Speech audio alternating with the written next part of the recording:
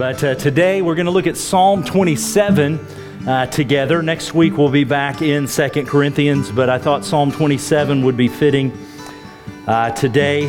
Something a little bit shorter. That next Corinthians sermon is going to be really long, I think, so just be warned about that. I've been reading lately in the books of 1 Samuel and 2 Samuel, and the first part of 1 Samuel, it's a dark period in Israel's history. They're coming out of the period of the Judges, and they're trying to find leadership and stability. And one of the things that Israel does in those first few chapters is they demand a king. They want a king like the other nations. Samuel is getting old. His sons have failed in the ministry and in their lives, and so they need somebody to replace in leading, and so they demand a king of Samuel. They demand a king of their God Yahweh. They don't trust Yahweh enough, and so in the end they do get a king, but what it reveals about them, and many other stories reveal about Israel during that time period, is it was hard for them to trust God. It was hard for them to wait on the Lord to come through and finalize His plans. They didn't like to do that, and I would just say that we have a lot in common with ancient Israel in that regard. It's hard for us to trust in the Lord. It's hard for us to wait on Him and His plans to come into play and to see those things unfold in our lives. Sometimes we take matters into our own hands. And I just wanted to open it up a little bit this morning to you. I just want to hear from you in your life and your present experiences. Where's it hard to trust the Lord right now? Let's just have some open and honest conversation. John has a list running. He's like, where isn't it hard to trust the Lord? Where is it for you hard to trust the Lord in this season of life that you're in right now? Anybody?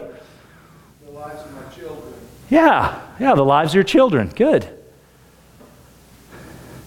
I had a little bit of a weeping session on the couch this morning, thinking of Alethia's graduation today. It's a little hard to trust that we're already here. Faith was putting out pictures of that tiny girl that was sitting at the kitchen table yesterday, and I just thought, man, where did the time go? Trusting the Lord. Where else? Where else is it hard to trust the Lord right now? Where are you waiting right now, and it's difficult? Turn this country around. Yeah. You look at the state of what's going on in our country. Look at the state of what's going on even around the world. If you want to broaden it, and you say, man, what is happening? Yeah, waiting, trusting in the Lord. What else? Yeah, Lori. For prodigal son. Trusting in the Lord, waiting for that return. Good. Thank you for sharing that. Anybody else? Sanctification. Overcoming sin. Growing in our relationship with Jesus and holiness. Yeah. It's hard to trust the Lord when news from the doctor isn't so great. Or you have to wait on news from the doctor in that in-between time when you've taken the test and you don't know what the results are. Or you're passed up on a promotion at work again. Or you thought things were going to go a direction in your occupation and in your career, and they don't go that direction. It's hard to trust in the Lord when you're betrayed by friends, when you're betrayed by family. Grief, loneliness seem unbearable. It's hard to trust in the Lord in those seasons of life. And so when trust is hard, when the trials come, what are we supposed to do? Psalm 27 addresses these things. Psalm 27, interesting, Israel demands a king. God gives them a king. Saul isn't a great king, but the king that would come after Saul would be a great king, David, and David is the author, the poet, who records for us Psalm 27. And so let's, if you just follow along as I read this for us this morning. The Lord is my light and my salvation. Whom shall I fear? The Lord is the stronghold of my life. Of whom shall I be afraid? When evildoers assail me to eat up my flesh, my adversaries and my foes, it is they who stumble and fall. Though an army encamp against me, my heart shall not fear, and though war arise against me, yet I will be confident. One thing I have asked of the Lord, that will I seek after, that I may dwell in the house of the Lord all the days of my life, to gaze upon the beauty of the Lord and to inquire in His temple. For He will hide me in His shelter in the day of trouble. He will conceal me under the cover of His tent. He will lift me high upon a rock. And now my head shall be lifted up above my enemies all around me, and I will offer in his tent sacrifices with shouts of joy. I will sing and make melody to the Lord. Hear, O Lord, when I cry aloud. Be gracious to me and answer me. You have said, seek my face. And my heart says to you, your face, Lord, do I seek. Hide not your face from me. Turn not your servant away in anger. O you who have been my help, cast me not off. Forsake me not, O God of my salvation. For my father and my mother have forsaken me, but the Lord will take me in. Teach me your way, O Lord, and lead me on a level path because of my enemies. Give me not up to the will of my adversaries, for false witnesses have risen against me, and they breathe out violence. I believe that I shall look upon the goodness of the Lord in the land of the living. Wait for the Lord. Be strong. Let your heart take courage. Wait for the Lord. Let's pray for his blessing on his word. Father, we thank you for your truth. Thank you for this beautiful, real and raw psalm that we can all relate to. Spirit, I pray that you would help us to relate to it now as we consider our own trials, as we consider our own difficulties in life and the struggles to trust. Would you make the truth relevant to us now? We pray in Jesus' name. Amen. Trust in the Lord is where we begin. Trust grows as we consider the Lord. The psalmist opens up and is asking us to remember to trust in the Lord. All capitals, capital L, capital O, capital R, capital D, the personal name of God, Yahweh, the one who has delivered Israel time and time again. He calls us to trust on the Lord. And he asked two rhetorical questions. The Lord is my light and my salvation. Whom shall I fear? Whom shall I fear? The Lord is the stronghold of my life. Of whom shall I be afraid? This is the confidence that draws us to David, isn't it? We love David for his confidence in the Lord. Over and over again, he expresses this kind of confidence. We're first exposed to it when he shows up on the battle lines where Israel's on one side and the Philistines are on the other side, and Goliath comes out and he begins to taunt Israel once again. And David just happens to be there that day. And David is enraged that someone would dare defy his God, the Lord Yahweh. And we pick up on his conversation with Saul a little bit later, 1 Samuel 17. I'll just read this to you. David said this to Saul, "Let no man's heart fail because of him. Your servant will go and fight with this Philistine." And Saul says to David, "You're not able to go against the Philistine to fight with him, for you're but a youth. And he has been a man of war from his youth." But David says to Saul, "Your servant used to keep sheep for his father, and when came a lion or a bear, and it took a lamb from the flock, I went after him, and I struck him and delivered him out of his mouth. And if he arose against me, I caught him by his beard, and I struck him and killed him. Your servant has struck down both lions and bears, and this uncircumcised Philistine shall be like one of them, for he has defied the armies of the living God." And David said, "The Lord who delivered me from the paw of the lion and from the paw of the bear will deliver me from the hand of this Philistine." And Saul said to David, "Go, and the Lord be with you." And the Lord was with him. We love the confidence of David, don't we? The Lord was with him through many battles, through many betrayals, through many trials into his future. And so David, considering all of this history with the Lord, he describes him and said, "He is our light." He, Yahweh, is our light. He is the one who brings joy and purity and guidance. It's the opposite of what is sinful and what is evil. He's our salvation. He's the deliverer, the one who has redeemed us from our enemies, the one who has redeemed us from our troubles. He offers us protection. He is a stronghold, the strength of our life, a fortress, a place where we find refuge from our enemies and our troubles. He is that place. He is that person. Storms are coming in today. they get bad, what do? We find a place of refuge. When your kids have nightmares, what do? They come to you and they try to find a place of refuge. My parents are here, and I would find refuge. Sometimes I would wake up in the morning and I would be between them. It's because I watched something scary or had some sort of nightmare. I think I was maybe 17 the last time that happened or something like that. No.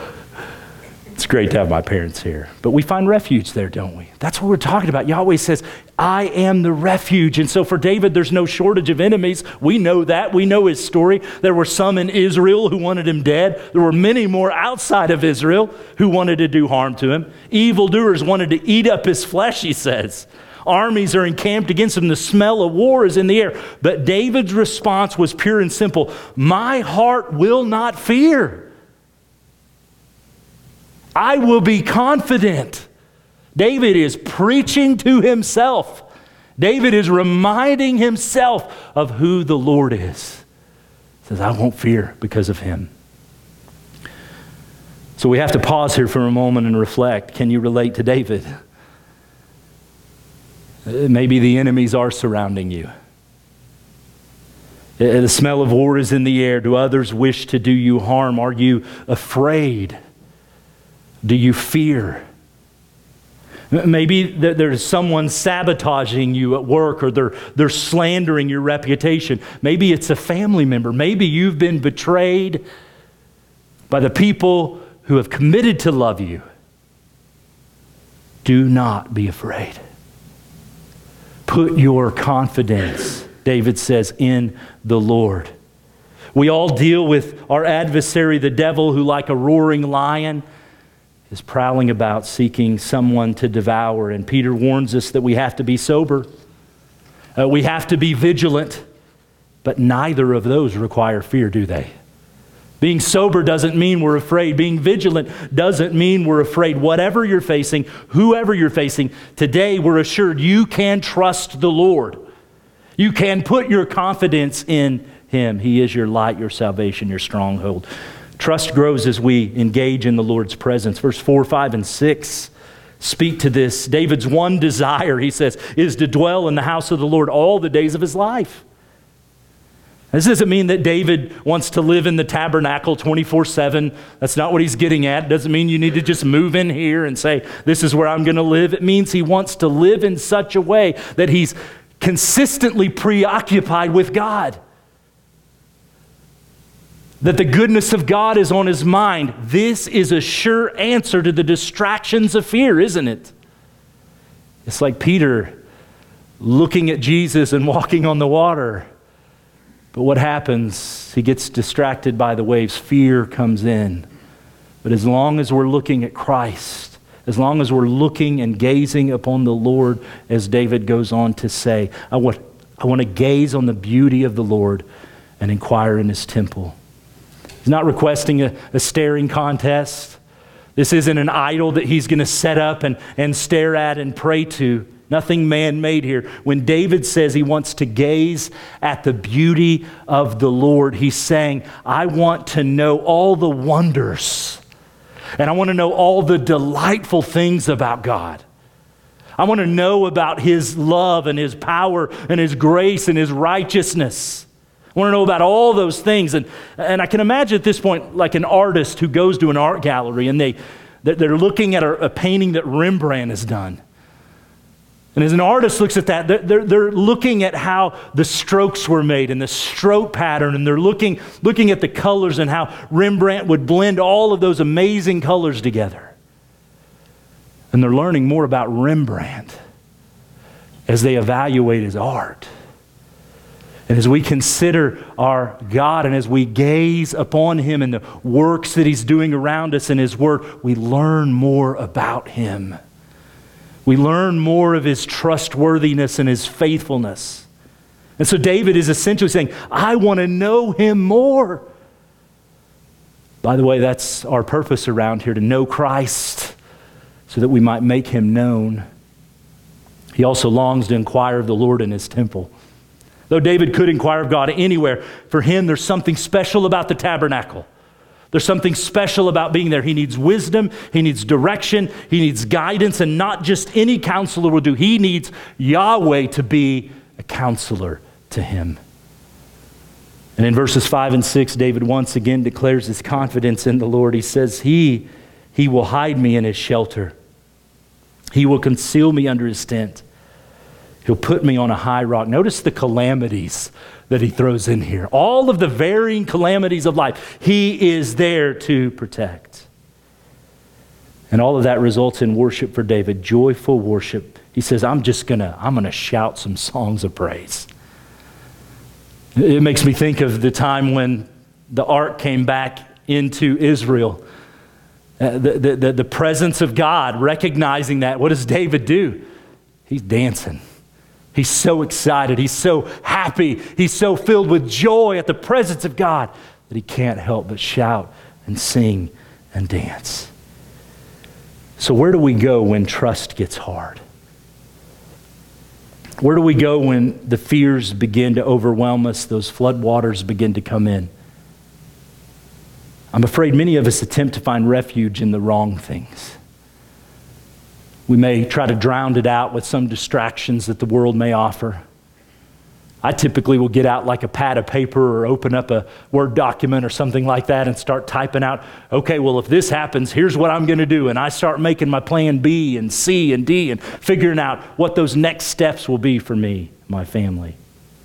When in fact, what I should be doing is pulling out my Bible and gazing upon the glory and the beauty of the Lord. And being reminded that He's a God who I can put my trust in. He's a God who I can put my confidence in. I should be surrounding myself with other believers who are going to be praying for me and pointing me to the Lord. We find that same confidence-building presence of God in the fellowship of other believers.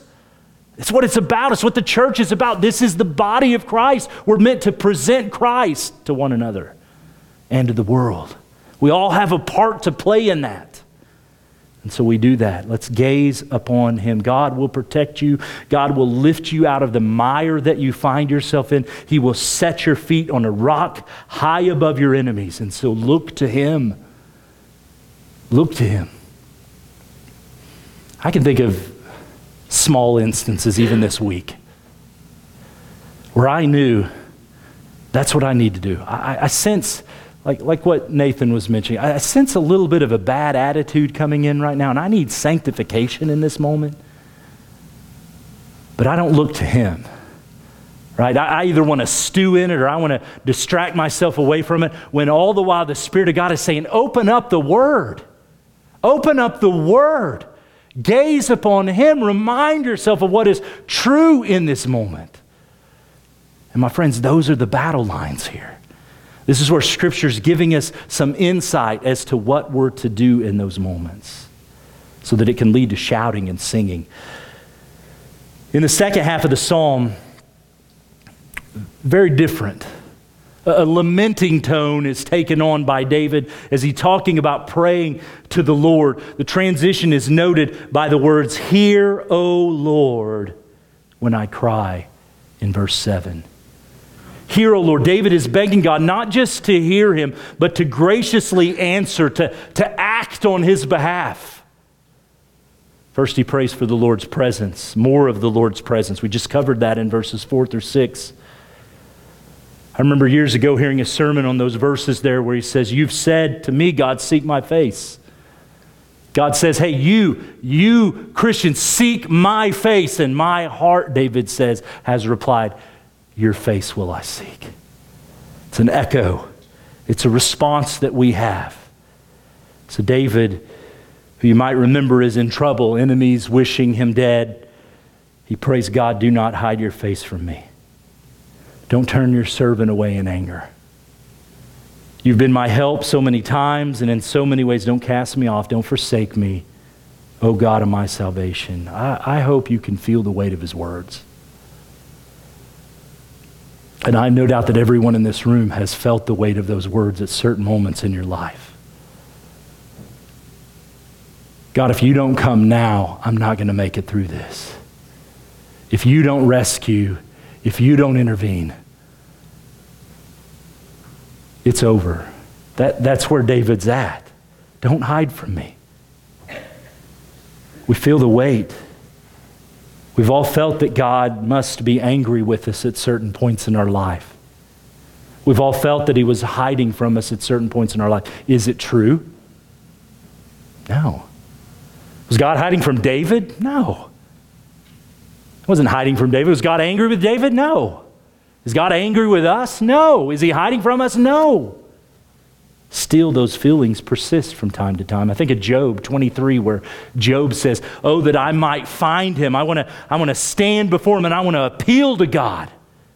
And he says, I look in front of me and he's not there. And I look behind me and he's not there. And I look to the left and I look to the right and he's not there. But do you remember Job's words of hope there in Job 23? What does he say? But he knows the way I take. He knows where I am, even when I don't know where he is. And when I am tried, I will come forth as gold. David even says here that his parents have forsaken him. His parents have forsaken him. He's probably referring to their death. They're no longer around.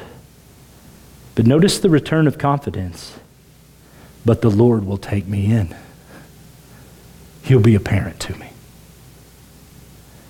I've heard from many people over the years, people whose parents have died, and they'll say, "Man, I just wish I could pick up the phone. And I just wish I could talk to him. Going through some things right now. I'd love to talk to my mom about that. I'd love to talk to my dad about that right now." And I can't imagine that. But David could. And what encourages David here, I hope encourages you, is that God takes up those who have been forsaken. Maybe it's a spouse, maybe it's a friend, maybe they actually did walk out on you. But God will never forsake you. That's the promise we find here. Secondly, David prays for guidance. He wants wisdom. 11 and 12. In the throes of the storm, we don't really think clearly, do we?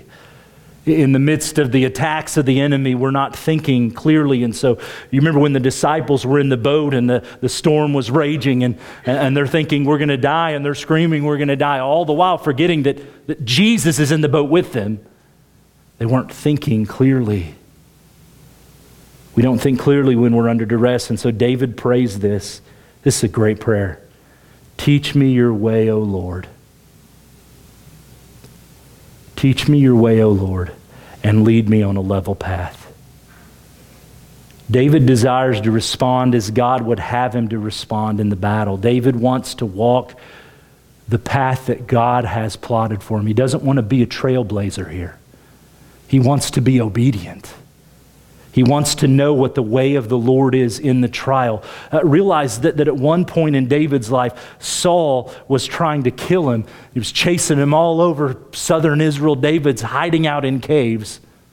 And there was one point where David had the opportunity to take Saul out. David was already in a cave, and here comes Saul, and he could have ended all of the struggle and the strife there. But what prayer had he been praying? Teach me your ways, O Yahweh. And it was not the way of Yahweh for him to take Saul out. And so he followed the Lord's pattern of living. When others attack you, pray this prayer.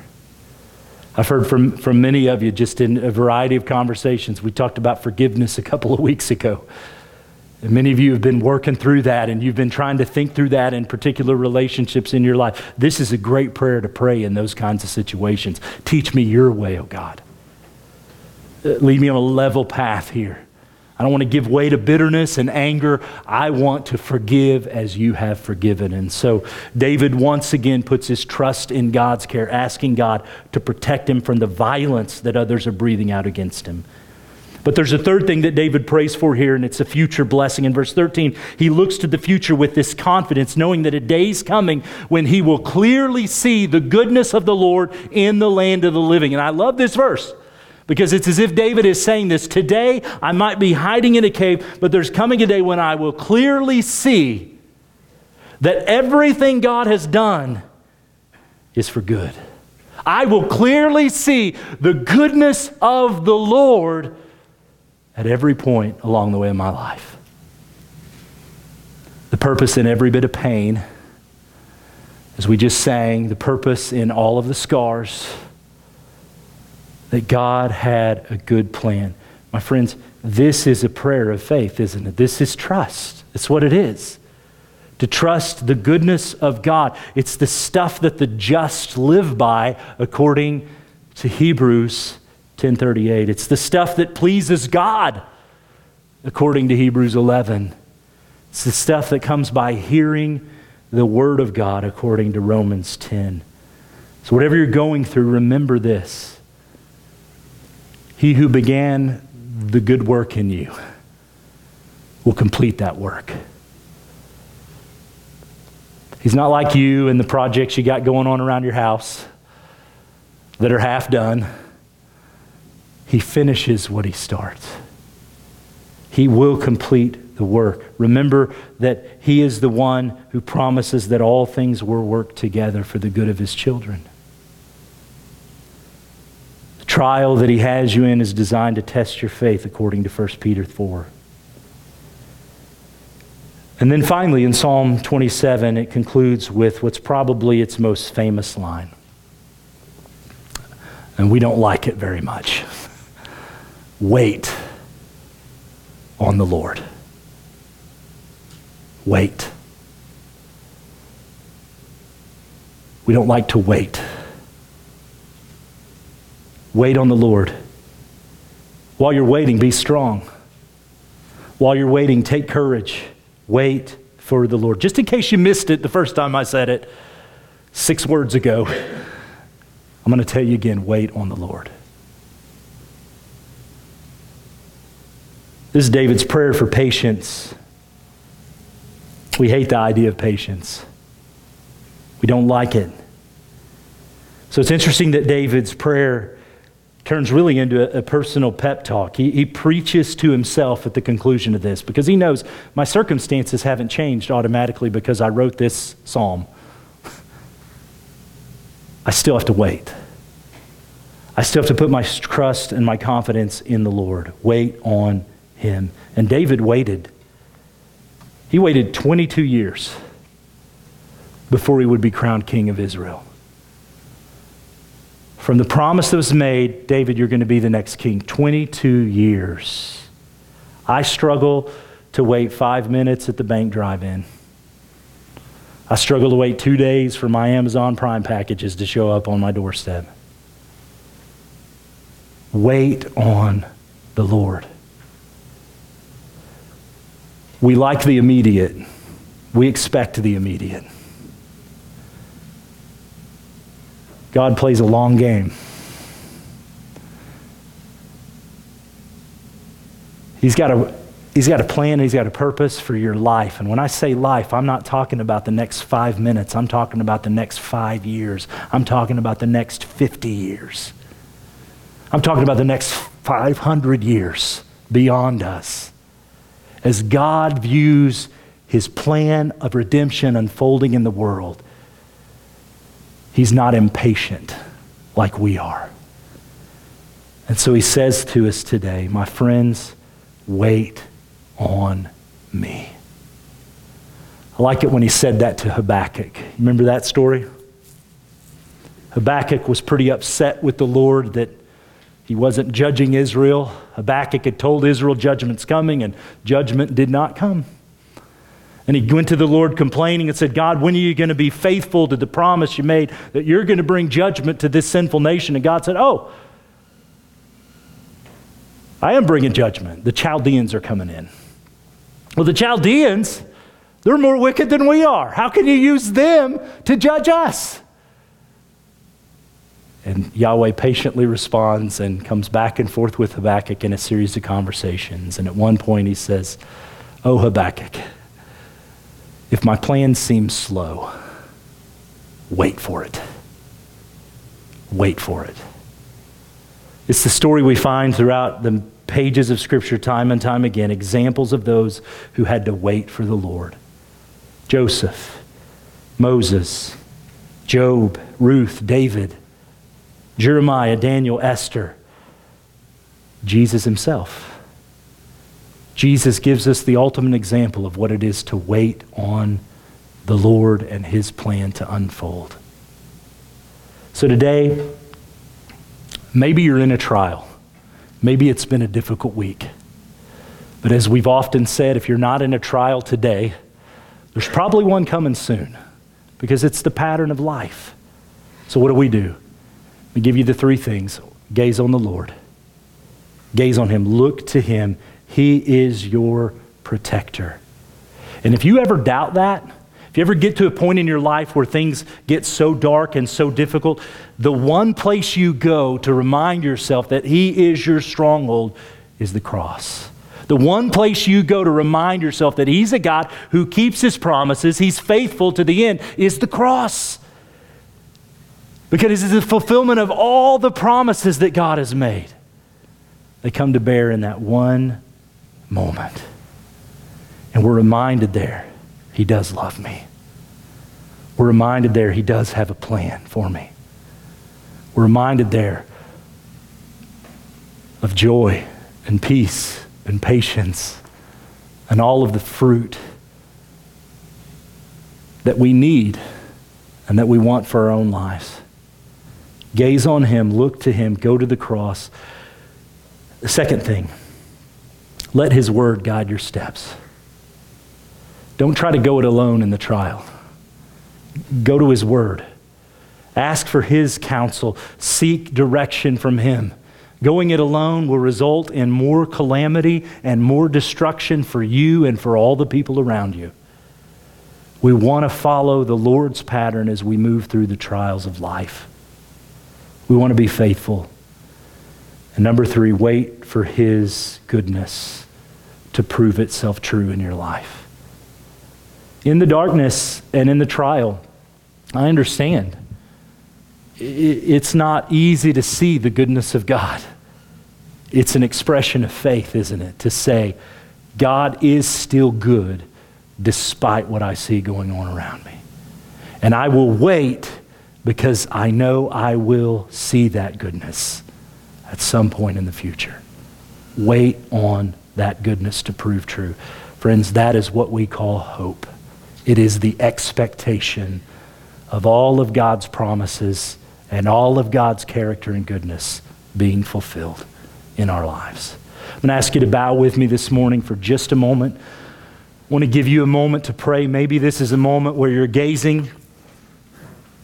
You're reminding yourself of who he is. Maybe you're praying that prayer to say, God, give me direction. I'm struggling to know what to do in the trial.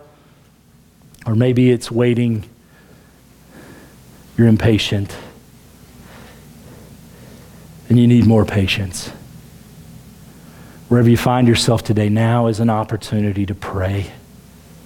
If you need to pray with somebody, if you just want someone else to pray over you, to pray with you, to open up God's word and encourage you, you can come forward at any point.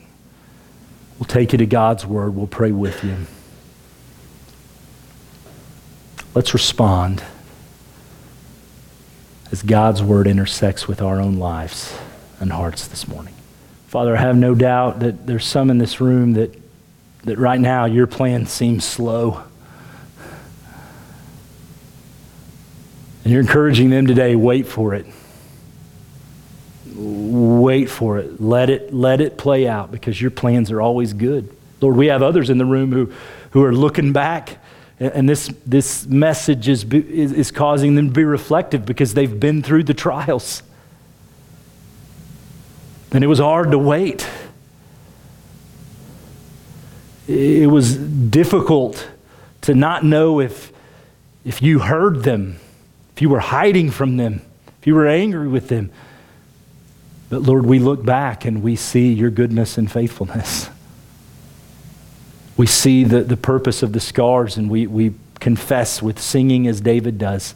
We're thankful for them. Your plan works. Lord, help us to comfort one another with those kinds of encouraging stories and testimonies. Help us to comfort one another by reminding one another that you're our stronghold, that you're faithful, that you're good. Help us to look for those people today. Help us to look for those people this week who need encouraged and need an infusion of hope. You'll bring them into our lives, I have no doubt. And so help us to disciple and encourage and counsel those folks in our own homes, in our own neighborhoods, our own places of employment, the strangers we interact with, God. May we remind them of the hope that we have in Jesus. Thank you, God. Thank you that there in the cross and in the empty tomb, all of our questions are answered. And we rejoice in that together today. We thank you for this time. We thank you for your word. And it is in Jesus' name we pray. Amen. Amen.